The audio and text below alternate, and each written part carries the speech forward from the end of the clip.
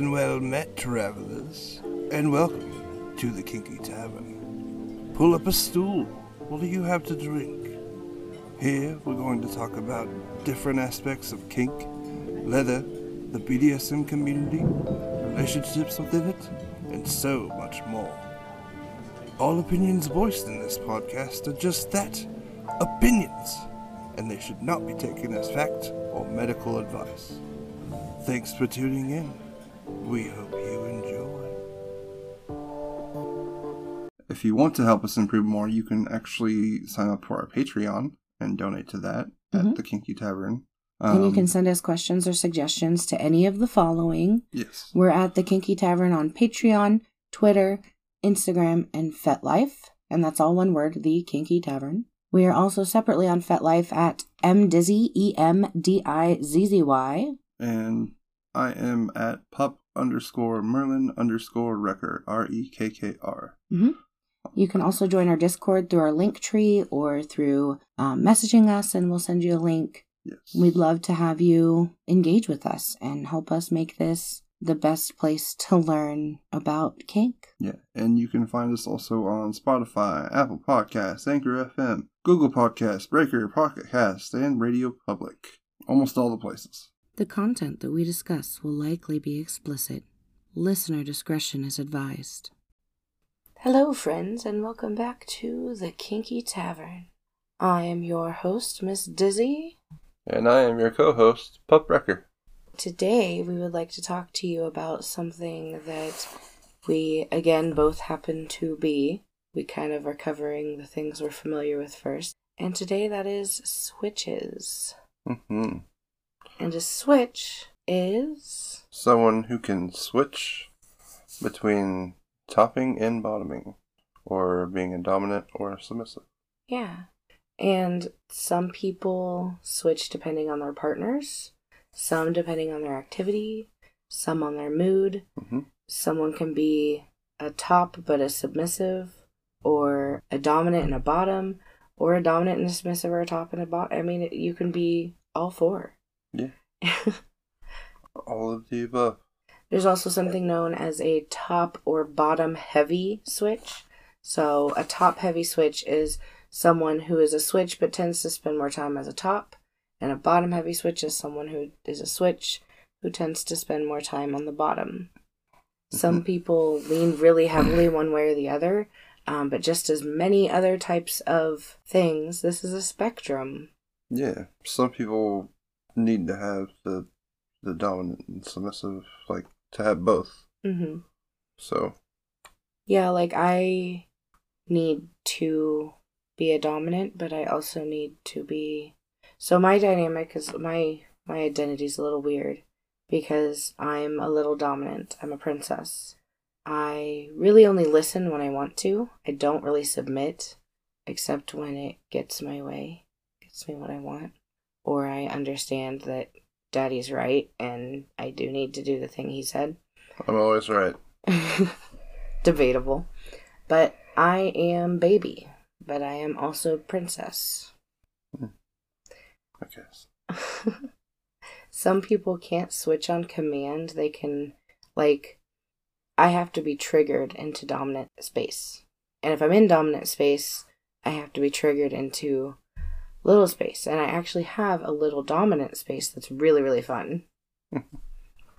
Yeah, some people can't. They can start the night topping and end the night bottoming, but they can't switch back to topping. And it's different for everyone. Yeah, I've known some people that can have 5 scenes throughout the night, which I don't recommend, and top, bottom, you know, and do just fine. But then there's some people that, for weeks at a time, they have to be one or the other. Yeah. You know, it really just depends. Everybody's different. There are also switch fights, which are really fun to watch. Really fun to be in. I can't really be in them anymore because they tend to get aggressive. Yeah. And I'm broken. But switch fights are really fun to watch. Like 2 switches just fighting for dominance. Yeah. Super hot. A lot of fun. Yeah. Especially when the submissives are they're both pretty bratty. So. Oh god, yeah, So fun. Switching is different from topping from the bottom. So I've seen a lot of people equate this to topping from the bottom, and it's not. Topping from the bottom is kind of seen as a negative thing. It has a negative connotation, so there might be things that sound like they could be called quote unquote topping from the bottom, but what that really means is someone who is supposed to be the submissive is in a dynamic in which they've agreed to be the submissive, and instead they are manipulating the dominant or the top and topping from the bottom. That is kind of the connotation behind topping from the bottom. Yeah. So I just wanted to make that differentiation. There's also people are not always switches, but in like leather communities and packs, dominants will be in service to higher dominants. And that's more about the respect earned by the higher dominants than it is about being a switch. Yeah, also the hierarchy involved and all that as well. Yeah. When you're in a family in a pack, so. Absolutely. There is a lot of controversy and erasure of the switch identity within the kink community, and it's really frustrating. Yeah. People don't believe that it actually exists, and that everyone is either a top or a bottom. Oftentimes, I would equate it kind of to the way that bisexuals are seen by the LGBTQ community, not at large, but by some people in the LGBTQ community. In the same way, some people in the kink community see switches as like unstable or like in transition from top to bottom or vice versa, or like flaky, I guess. Yeah. I mean, it seems like the whole idea of switching shouldn't matter. I mean, it really shouldn't matter, but it just seems like it's overcomplicated. Mm-hmm. I mean, it's like just because I top now and I bottom later, it doesn't mean that I'm specifically a top or a bottom, or if I bottom more and I top occasionally, which is what I tend to do, it still means I'm switch. Mm-hmm. I mean, and that's like how I define it. I mean, and it's different for everybody, obviously. Yeah, absolutely. And I think that it's also very individual. There are some people who do service topping, but it's as a submissive. That's an example of someone who is not a switch. If they don't identify as one, they can of course identify as one if they choose. But I know submissives who identify as submissives who do service topping. Yeah. And basically that's all totally valid. Communication is key. What one person says a switch is not the same thing someone else says a switch is. What one person says a top is not the same thing as someone else says a top is. I mean, everything in the kink community, you've got to talk it out to know what everyone's talking about, to know their vocabulary.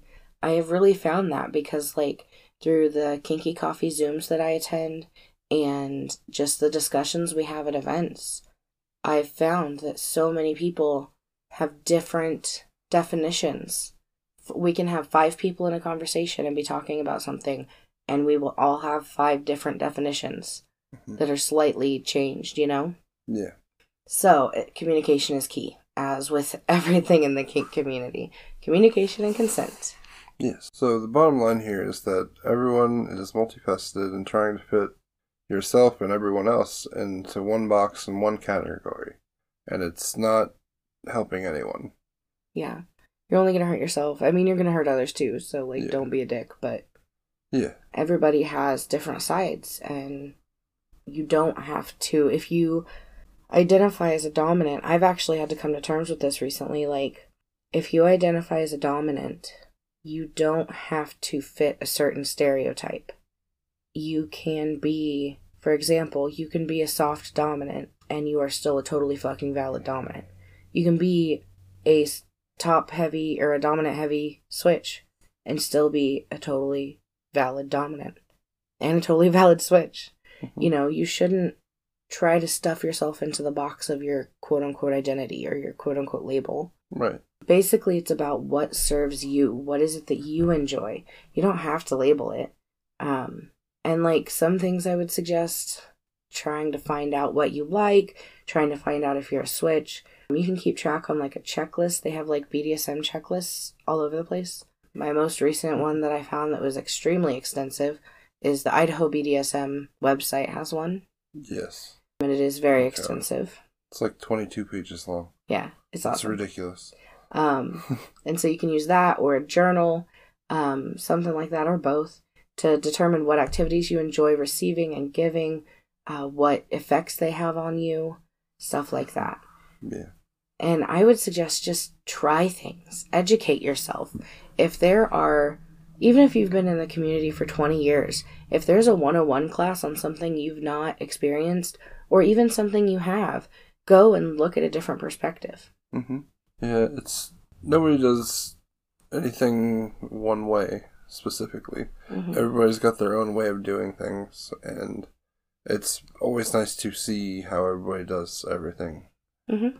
Because nobody does it the same way. And it's always nice to watch and learn and pick up things that you might want to try or Absolutely. you want to use and make your own kind of thing. My technique has changed a lot just based on seeing someone do something and be like, ooh, I like that move. Let me try that. Mm-hmm. You know, I learn by watching other people and observing and taking those 101 classes, having them do their demos and show us how they do things.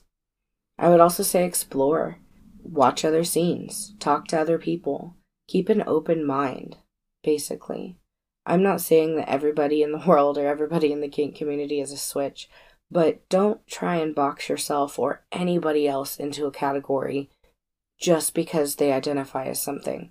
I identify as a princess. To me, that is a dominant, royalty type little. I literally identify as a princess. And I'm just a pup. Well, I'm a lot of things. You're a daddy dragon pup. Daddy dragon pup. Daddy druppy. All right. Is there anything else you want to say before we move on to the questions? No, I can't think of anything. Okay. Don't put people in boxes that don't want to be put in them. Hey, I think I've heard that before somewhere. All right, on to questions. Our friend V Pandemonium asks, is it true you should peel off all the bark before you use a switch, or is that just theater? Is it better to get your own switch, or to make your bottom go and cut one you're going to use on them? I responded because I couldn't help but respond in the moment. I couldn't wait. I'm sorry. Well, for a bratty ass like yours, I'd say make you cut the switch, and it better be a good one, and I'm definitely taking off the bark, but only on your ass. Thank you for your lovely question, V Pandemonium. On to Scurry. Scurry sent in several questions. Thank you so much for your contributions. Are switches able to bottom as much as they are to top? Yes, of course. Yeah, it's totally individual based on needs, availability. You know, like if you're a top-heavy switch, and your partner is a submissive, you might not get to bottom all that much unless you go to events and play with other people. Mm-hmm. You know, it just is based on your needs. Yeah. And your availability. If you are a switch, how do you advocate for meeting both sides of your needs? Perfect follow-up question. Yes. So I would just say communicate. Yeah. Communicate and kind of find your common ground and figure out what each other need and figure out how best way you both can achieve what you need and figure out if you know somebody that may be able to help or if you can do it on your own or whatever. This is where that journal really comes in handy. And you can write about not only your experiences, but your partner's experiences as well. If you notice that say in our relationship, if I notice that my daddy had a bad day and he comes home and I know the signs of that because I've watched it before and I know he needs to pup out for a little while, I then trigger it by scratching his head and his ears and his beard, and he cuddles up and gets a little bit of pup time because that's what he needs at that time. So you observe what they need, how it affects them, and how you can tell what they need. And I think that's just being a good partner. Yeah. So I would just say communicate, do a lot of introspection, because if you don't know what you want and need, how is your partner going to know that? How are you going to tell your partner if you don't know? So just do a lot of introspection and communicate with your partners. Yeah. Do switches like the same things to bottom for as they do to top for? No, not always. That all depends on the person. Definitely. Yeah. And this goes back to journaling and checklists, figuring out what you like and don't like. Yeah. For me, I will pretty much do anything either way. But there are certain things that I can't do as a bottom, i.e. wooden paddles are not my thing. And, I mean, I can't really think of anything that I wouldn't top for, but yeah, I don't know. But I've known switches who are very into topping for impact, but will only bottom for wax and fire play, for example. Yeah. It's very specific. Some people love both things. You love to be beat. You love to beat people. Yes, I do. And some people... Yes, please. Give me more. They can like something when they top, but despise it when they bottom. So it's all completely individual. Yeah. And then Scurry also says that they saw on TikTok, are switches just bottoms trying to make their top happy? Not always. I would say that a bottom that's trying to make their top happy would be a service submissive. Yeah. Even if they're topping, they're doing it in service submission. Yeah. That's a perfect example. I mean, as a service submissive, you can do anything in service to your dominant or whoever is you are in service to. And that could be anything from topping to, anything really. Making sure they drink enough water and that they take their meds. Even if they're your dominant, you can still do things to take care of them that would normally be seen as dominant or top activities. Yes. So, next, can switches have two different types of frenzy, bottom and top? Yes. Even just tops can have several different types of frenzy. Even just bottoms can have several.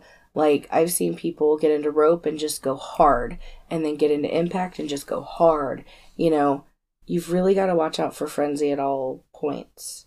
I've even seen people get new partners or new, people around them and go frenzy on it. Yeah.